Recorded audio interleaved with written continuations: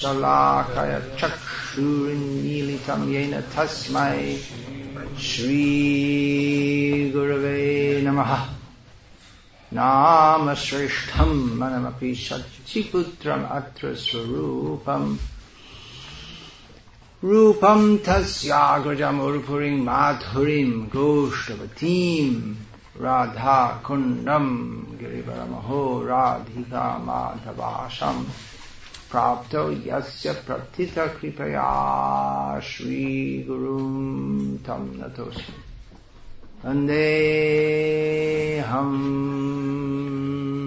Shri Guru Shiyatafpada Kamalam Shri Gurun Vaishnavangscha Shri Rupam Sagrajatam Sahagana Raghunatam Vitam Tam Sajiva Sadvaitam Savadhutam Parijana Sahitam Krishna Chaitanya Devam Shri Radha Krishna Pada Sahagana Lalita Shri Vishwakha Hare Krishna Krishna Krishna Hare Hare Hare Rama Rama Rama Hare Hare Okay, question. First question. Yeah. Yeah, please ask everyone to put their phone off and photos. Nowadays it's very fashionable to have online courses on Bhakti Shastras, Gita, Bhakti Shastri, Bhakti Program, etc. Just one thing. These kids could be taken on the far side to play. The children who are making a noise outside, let them play on the other side. It's popular to have all-night courses. Is that what you said? All night? Online. Online. Okay. This is a big difference. So, nowadays online courses on Bhakti Shastras are very popular, and to participate in such courses you have to pay from 1,000 to 7,000 rubles. For example, the name of the website is given, studyshastra.ru. But in one of his lectures, Srila Prabhupada said that Brahmanas do not take money for education or do not take money in exchange for education because this is done by dogs. Such projects are carried out with the blessings of GBC and certain gurus. How should we properly understand Srila Prabhupada's words and these projects? Is this fee justified for one who wants to deepen his understanding of Bhagavad Gita? That's it. Okay, I'll say it in Russian. Yeah, it's very difficult to be a Brahmana in the modern age. Maybe especially a Grihastha Brahmana. There's no tradition of giving contributions to them. So they may feel constrained to take to the dishonorable position of charging for education. Considering today's circumstances, it seems like a good idea to have online courses. Does everyone agree with that, or they think it's not a good idea? I don't agree. This site organized not No, the principle of having online courses, it seems like a good idea, so that, say, people living in a village with no possibility to go somewhere, they can also access this course. That's my contention. Does anyone have any disagreement with that? I disagree, because this education is not real. Shall I pronounce it? Translation, so that it gets recorded. I disagree, because there is no real education. There is no guru on the other side of the line. They just give some links to some documents, some texts that you are supposed to read. And once you read this text, you can pass the text and get some virtual diploma or something. So it's not a proper educational process. That's not really answering the proposition that I made. how the course is conducted is something else, but my proposition is that considering today's circumstances, in which not everyone can go to a guru or expect a guru to come to them, it's probably a good idea to have online education. Whether or not the education is up to the proper standard is another question. But as a principle, it seems to me to be a good idea that such education should be available through the internet. Can be made available through the internet. Is that all right? If you're living in a situation where there's no one to teach you and you can't drive 300 kilometers every week to the course, which is the nearest course that's going on, you can get it through the internet. On principle, it seems to be a good idea, especially in Russia, where there are so many people spread out all over the place. So it seems to me that on principle, it's a good idea to have this available on the internet. And brahmanas shouldn't take payment for education. Now, if the online course is to be done properly, and the persons who are administering it are to do a good job of looking after the students, then they're probably going to need some means of support for doing so. Ideally, the students should give donations voluntarily.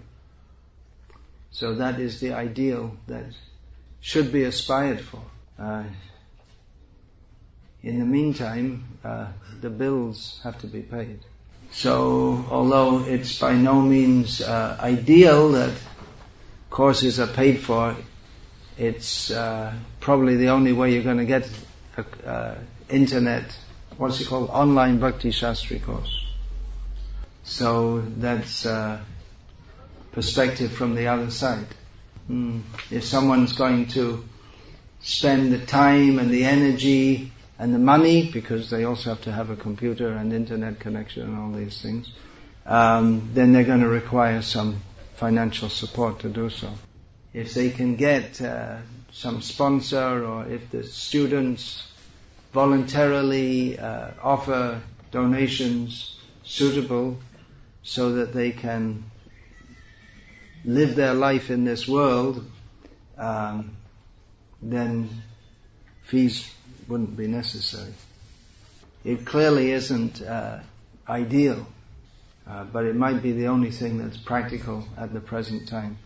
If you could inspire, maybe make this part of your life to inspire devotees to donate profusely or adequately is the word, adequately to those householders who actually live as brahmanas, then hopefully this payment system, which is not good, could be curtailed.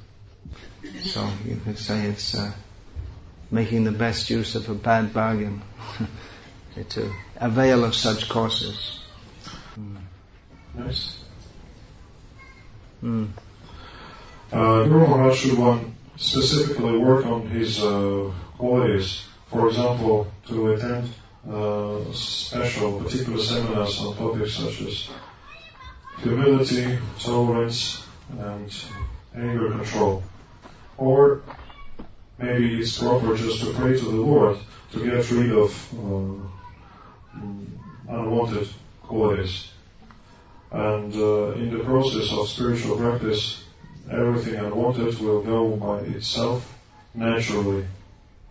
Yeah, this is a frequently asked question. In reply to this, Srila Prabhupada would often quote a verse or half of a verse from the 5th canto of Bhagavatam.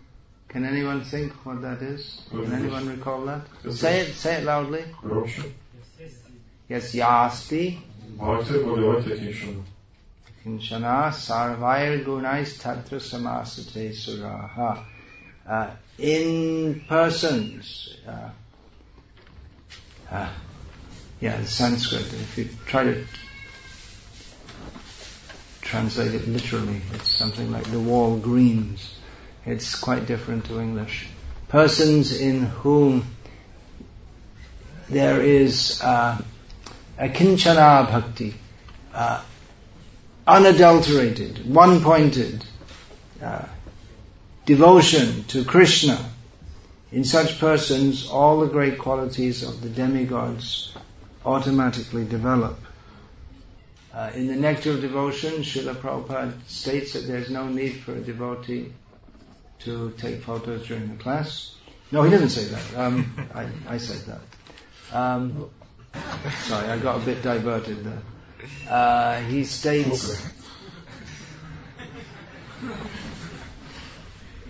states that if you want, I'll do a few poses after the class. Is that a good quality or not a good quality? Srila Prabhupada states that there's no need for a devotee to try to separately develop all good qualities, because automatically, if one takes up pure devotional service, all good qualities come in him. He gives the example of non-violence. That automatic, and in relation to meat eating, automatically devotees become, anyone who's a devotee is a vegetarian. Of course, the process of devotional service does include discussion of spiritual qualities. So it's definitely within the scope of devotional service for a devotee to give a presentation, for instance, on humility, citing various devotees from Shastra and history. It's possible. Yeah, it's quite within the scope of devotional service. It's not a non-devotional activity. It's very much part of devotional activity to discuss such qualities with reference to great devotees of the past, maybe even of the present. So when we hear of the qualities of devotees, we naturally become inspired to ourselves develop those qualities. If someone has a particularly strong personality discrepancy, such as a tendency to become uncontrollably angry, then it might probably be advisable to specially work on that area of his personality. But factually we see that devotees who go on with the process of devotional service, that they do become purified, they do advance, they do develop good quality. So it's not that we try to be a perfect person individually, a perfect person and a devotee at the same time, but if one is a devotee, then automatically all the good qualities should develop. And of course all good qualities are to be understood in terms of devotional service. And that's the second half of that verse from the 5th canto, describes that. Harava bhaktasya kato mahan guna manorathena sati dhavato bahihi. In the form of a rhetorical question, where are the actual great qualities in non-devotees? It's all simply on the mental platform, extrinsic to the platform of the soul. So compassion, for instance, a prime Vaishnava quality, we have to understand in terms of doing good for others, which means communicating Krishna consciousness to others. The compassion of someone who is primarily interested in treating the bodily and mental disturbances of a human being is only a perverted reflection of true compassion, which is to help people to come to Krishna consciousness. Next question? Well, you don't, there are plenty of questions. If you don't like it, just go on to the next one. I'd ask you to select some of the better ones. Yeah. Well, controversial questions. Why don't GBC pay enough attention to Varnashram Dharma? Is it a good one? Yeah. I don't know. Ask them. There are signs that they are beginning to show some interest. How can women help to establish Varnashram Dharma? Actually, for women, it's more straightforward than for men. Men, has to be worked out whether they're Brahmanas, Kshatriyas, Vaishyas, or Shudras by nature. But for women, their role is largely the same in all, whether they're married to a Brahmana, Kshatriya, Vaishya, or Shudra. The basic principles are the same. That is described in the 7th canto of Srimad Bhagavatam by Narada Muni to Yudhishthira Maharaj. He describes or gives an overview of the 4 varnas and their duties and the role of women in Varnashram society. So if you study that, if you're a woman and you study that and you follow that as far as you can in the modern circumstances, then in this way you can help, and also be a devotee, of course, then you can help to establish Varnashram society. Very helpful in establishing Varnashram society is if women, along with their husbands, move to communities which are dedicated to moving in that direction. To be a good devotee, wife and mother is always good. But if there's a community of devotees living like that, then it sets an example for others. Then next. When we study Srila Prabhupada's instructions, we can see that many devotees do not follow and do not even want to follow them. A critical attitude is inevitable in this case. How to avoid such an attitude?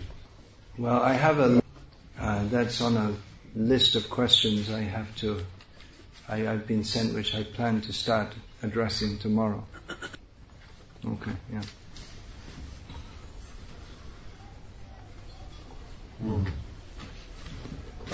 What should be the proper behavior for a disciple if in his presence his spiritual master is mocked at or not being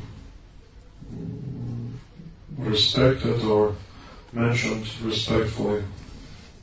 You can kill the person who's doing that. I'm speaking according to Shastra, Nectar of Devotion. You can cut out their tongue as an alternative, or you can commit suicide, or you can just leave that place. The last alternative is recommended. And whoever wants to put this on the internet, don't just splice this and put it with the first answer. You may also reply and say, well, what is the accusation, and counter that. How to get rid of habit of overeating? That will happen automatically. You'll get sick, and then you'll find that by overeating, the effect of it is so bad that you won't want to. But even now, if you think that I have to serve Krishna with this body, and if I overeat I won't be able to serve him well, then you can curb that tendency. That's the theory anyway. It seems that when devotees are young, either physically or in devotional service, or both, they have a tendency to eat plenty. But as you get older, then even the body generally the body may not demand or desire so much. How should we understand that some kirtan melodies are more inspiring for chanting, and there are some melodies which are difficult to chant? Why do we have such dependence? Why are we dependent on the melody during kirtan? Why are we dependent on the melody in kirtan? Yeah. Well, when we're fully absorbed in the name of Krishna, then any way it's spoken becomes very pleasing to us. Of course, music is also supposed to be an offering to Krishna. It's as part of service to Krishna. In kirtan, one should at least know how to keep time, keep the tune, and so on. Music is a vast science, and various tunes, they tend to evoke different emotions. So as bhakti is bhakti encompasses all emotions and moods. But in essence, bhakti is very sweet. So if the tune is very sweet and very sweetly sung by a sincere devotee, then that is more likely to evoke feelings of sweet devotion. Pure devotion is also by nature intense. And when we hear Srila Prabhupada's recorded kirtans, we can feel the intensity of Srila Prabhupada's pouring his heart out to Krishna in kirtan. Is it not? Yeah.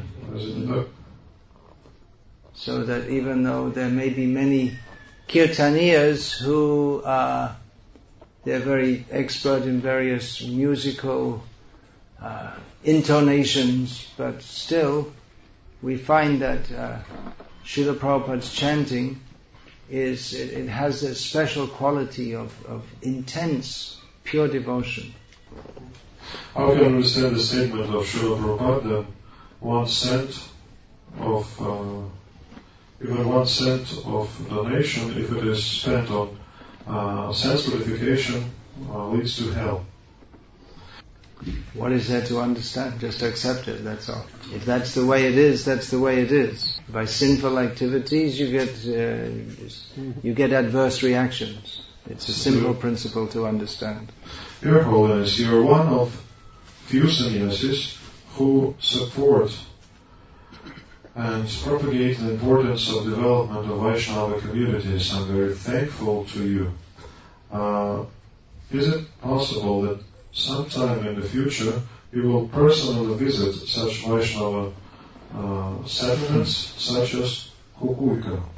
And the second question, what is necessary for this to take place? Thank you so much for your kindness and appreciation. Many times I think I should visit all these communities. Practically speaking, my health is not so good that I can travel every 24 hours or 48 hours. Plus I need to spend time writing books, which is an important service for me. Just last month, I'd sent one devotee who's been serving under my guidance for several years in developing pilot village communities. He was arranged to come to Russia, but then he was given a visa, but he was denied entry at the airport. We had a visa. Yeah, he was given a visa, but when he arrived at the airport, they denied him entry. Delhi or Moscow? In Moscow. Prior to that, he had visited a pilot Vaishnav village community in the Czech Republic, another farm project in the Czech Republic that's been going on for many years, and the ISKCON farm in South Germany. The idea was to himself gain more. Oh, he went to Hungary also, that important project in Hungary. So the idea was for him to learn and also to share whatever he had learned. And the idea was in Russia, he was going to visit one community this time and see how everything went, and then in future he could visit other communities also. Unfortunately, that didn't happen. So although I may not be able to personally visit, but I'm trying to have those devotees who are very much involved with me in developing these projects that they can visit. In India, we regularly have meetings of devotees who are involved in developing these projects, the leaders of these projects. Just a few days ago, last week, just before I left India, we had a 2-day meeting, and we're scheduled to have another one in November, another 2.5 days meeting. 2.5, yeah. There's so many points to be discussed. Responses to various laws which we may not want to follow, for instance, national laws. We had a lot of discussion and followed up by research about how to circumvent or live with laws that mandate mundane education for children. Discussion of early marriage and arranged marriage in relationship to the present laws of India. Integrating devotees into the community, at what levels of cooperation is required for devotees to join, what kind of materials is it acceptable for us to use in building if we can't use all the time completely traditional materials. Many, many issues. To make a situation where people can live simply in the modern world is so complicated that it becomes quite complicated to work out how to live simply. Basically, the devotees in those communities are living a much simplified life compared to those in the cities. And they are happy in doing so. Some devotees have been living in those communities for several years now. Through the hot summers, this present temperature that we have here, this weather, in most of India, this kind of temperature is, this and more is the norm for maybe 7 or 8 months a year. So if you're accustomed to living with fans and central heating, to go to the village where these things are not available, it's certainly a kind of austerity. And winters can be cold also. Yeah, not nearly as cold as Russia, but there's no heating also. So you can be standing in the Mongol Arti and it's only about 8 degrees Celsius. It's quite cold. But devotees are staying because they're happy. They're happy to chant Hare Krishna and have the opportunity to live with devotees. But for setting up, making the infrastructure, dealing with various personalities sometimes can be quite complicated. So I apologize, but practically I think I'm thinking how to use the remaining. I don't have that much time in this life left, so I'm just thinking how to best use it in Srila Prabhupada's service. And as far as the Varnashram mission is concerned, I feel that preaching about it, encouraging devotees in it, personal involvement in a few projects in India, and writing books. I still have to write many books on various related topics. This is the best way I can do that, rather than try to personally visit so many different projects. So I may try to send devotees who are working with me. Some of you, if you come to India, could also come and visit some of our projects. One in Gujarat especially is going very well. Hare Krishna. Yes. Here in Russia, during Harinamas, Matajis are always dancing in the front. Is it proper? How did Harinamas look like during Prabhupada's times? Is it proper? In Russia, it wouldn't, let's put it this way, in Russia it wouldn't be considered improper. In India, it would be considered improper. Maybe nowadays less and less it would be considered improper because India is going to hell, losing their culture. So we want to introduce the civilized culture all over the world. Srila Prabhupada, he didn't try to do the impossible by trying to change everyone's culture overnight, especially in regard to gender roles. But he gave clear directions as to the cultural direction we should move in. A culture in which gender roles are clearly demarcated in a manner that does not inflame sexual desire. That is a suitable culture for spiritual development. As far as I remember, in England in the mid-1970s, when I joined, we would have Harinam Sankirtan with men at the front, women in the middle, and men at the back, which I understood was to protect the women from possible crazy people who are not that uncommon on the streets of England and probably Russia also. Srila Prabhupada also encouraged his female disciples to dance in kirtan. In the beginning especially, he encouraged people, both male and female disciples, to act on the, what we could call the fully spiritual platform. Later he became more strict in such matters, seeing that so many of his disciples were falling down, especially sexually. So my contention is that we as a movement should be moving toward that Vedic culture which is suitable for and favorable for spiritual advancement. At the same time, we can't expect all devotees to understand these principles. So it's probably best that devotees who want to adjust Krishna consciousness to a great extent to the modern world, they go on in their way, and those who want to be moved toward more traditional Vedic culture, they go on in their way.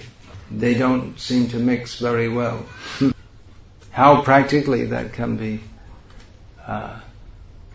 instituted, well, that remains to be seen.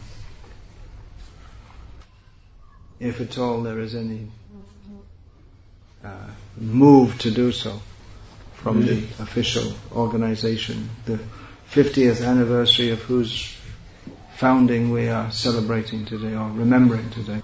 I hear that it is harmful to listen to participate in kirtan when kirtan is led by the person who wants to glorify himself and who wants to show off. I'm confident in this because of my association with him. Why is it so? I presume that it is also important to have a proper mood, or it is important for me to have a proper mood during kirtan when I try to glorify the Lord. Yeah, well, it's pretty obvious, isn't it? If someone wants to glorify themselves, then the kirtan, that's not really kirtan, because kirtan means to glorify Krishna. I just mentioned Srila Prabhupada. In Srila Prabhupada's chanting, we can experience his intensity of pure love for Krishna. And just at the opposite end of that is if someone in the name of kirtan wants to glorify themselves. Guru Maharaj, the word Chaitanya is widely, Chaitanya as consciousness is widely used in Vedas. Bhagavad Gita, Krishna says in the 10th chapter about Chaitanya as Vibhuti, and in the 13th chapter as nature. Please explain the meaning of the word Chaitanya. Many words are used differently or somewhat differently in different contexts. Within Bhagavad Gita, several words are used many times. Actually, many words are used many times. Atma, yoga, dharma, guna, chaitanya you've mentioned. Sarva, well that's not a noun, that's an adjective. Then mukta, mukti, yoga, yogi, yukta. These words are used again and again and again, but their meanings may be somewhat different in different contexts. And often the acharyas will explain that in this verse, this word means this, so that there's not misunderstood to mean something else. Simply, generically, the word Chaitanya may be translated as consciousness, which, as in English, it can mean the phenomenon of consciousness, or a kind of outlook or worldview. So the English term Krishna consciousness, or hybrid term Krishna consciousness, could be rendered in Sanskritam as Krishna Chaitanya, being aware of or thinking of Krishna. So in various contexts the word Chaitanya may mean buddhi or intelligence, or it could be synonymous with ahankar or egoism, which is translated as egoism, false ego. But basically it can be translated as consciousness. It's practically synonymous with chitta, another word, which comes up in Bhagavad Gita, Yoga Sutras, and so on. There is a consideration that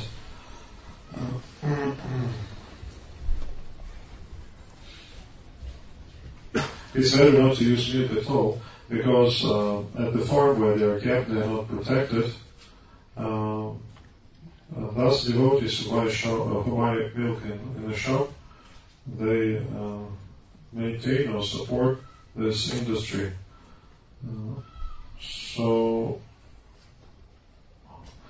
what should be best for us to do? Should we buy milk from the devotees' farms?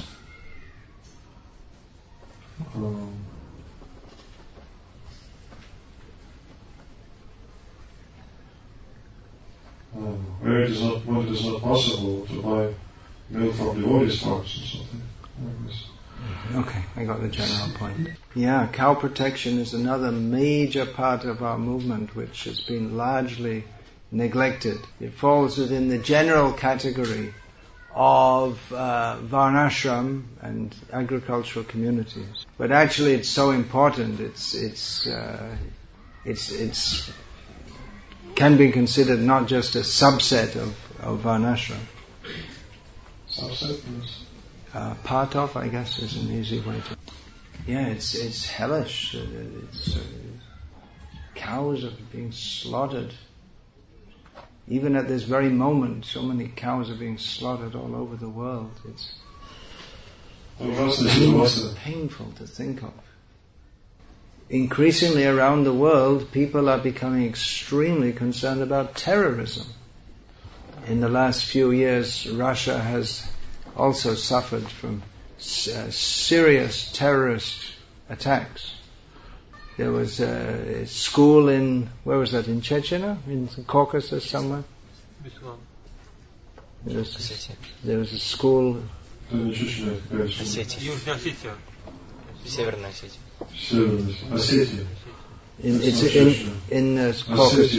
the Caucasus. And then there was the cinema attack in Moscow. Well, yeah, I'm gradually getting through it. I also read the news. Then at Domodedovo Airport, and as you say, most recently, a Russian, a plane full of Russians was, well, we don't know, but it fell out of the sky. Everyone was killed. Those are the major things, and there may have been some minor ones also. Anyway, terrorism is people are increasingly aware of the the horrors and the fear and the agony of terrorism. But they don't understand that the terrorism that is meted out daily by humans to millions of cows, pigs, chickens, this is causing the reaction of terrorism, wars, and so on. Probably most Russians would laugh if you tell them that mistreatment of chickens leads to terrorism. They'd think it's ridiculous to say it like that. Even in many countries of the world, there are laws by which they mandate what they call the humanitarian treatment of cows and pigs. In other words, you're supposed to humanely kill them. Whatever that means. I don't know how you can humanely kill them, but they have some idea like that. But there are no laws to protect chickens. So you can kick them, you can burn them alive, it's all legal. So we should preach and make people aware that reincarnation is a fact, karma is a fact. Cruelty to animals will result in cruelty to humans. One devotee in India, Sahadev Das, he has written several books. The title of one of them is,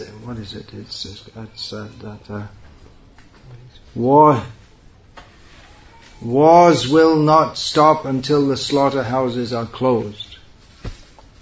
We should preach on these points. The whole world is going to hell.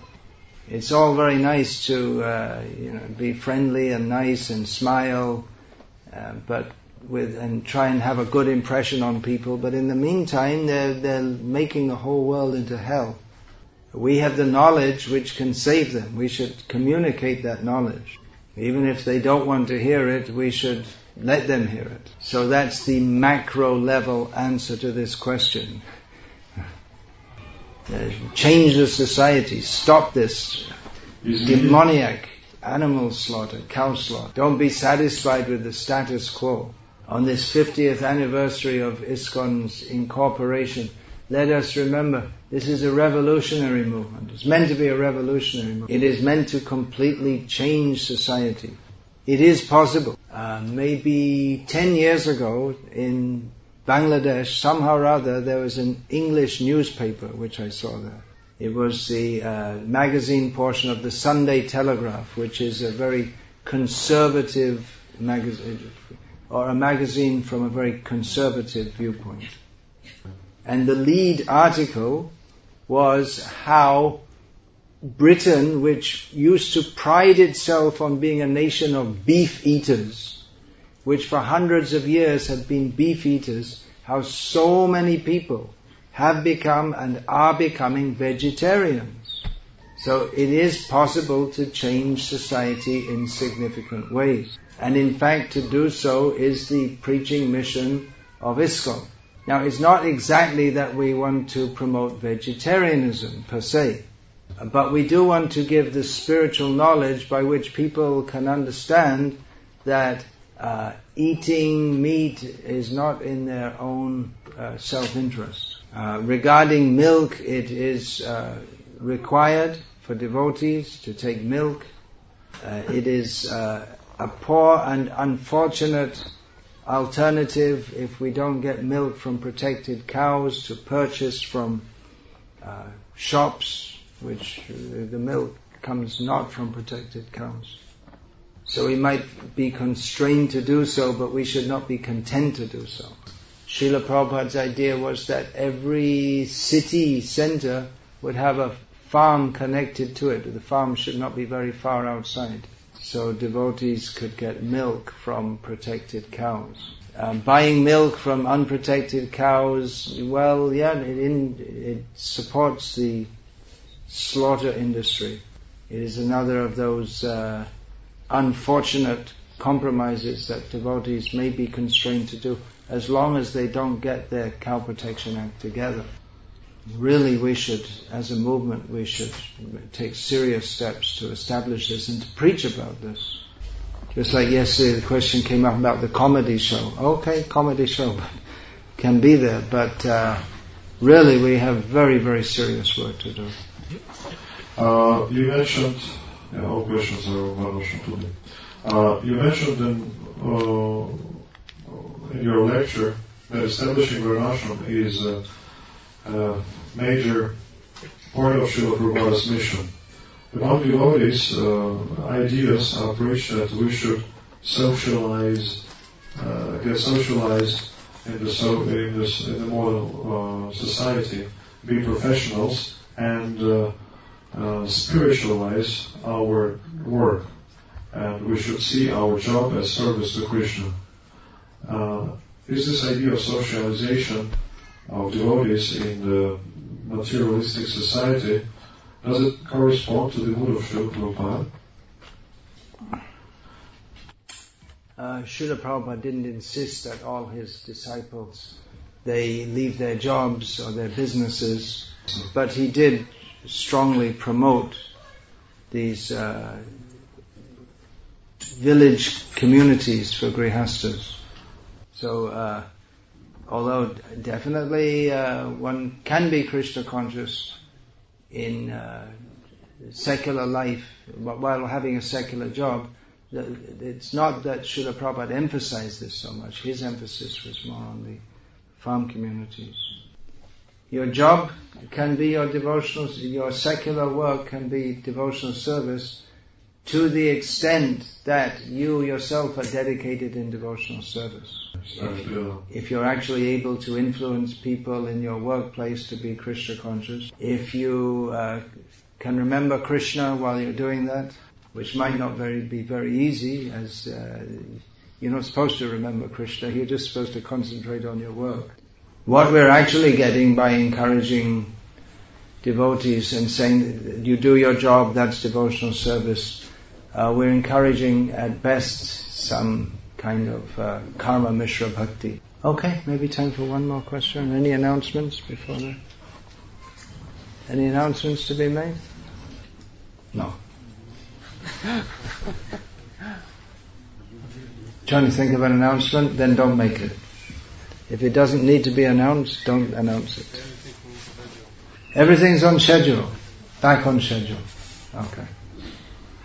Alright, well, thank you to all the devotees who are working very hard to make this festival festive. There are many services to be performed. Cooking, serving prasad, cleaning. What else? There are so many things to do. Tell us. Translating, hearing, speaking. I'm also doing something. Making question. That means that the intelligence is alive in Krishna consciousness. It's good to have appropriate questions.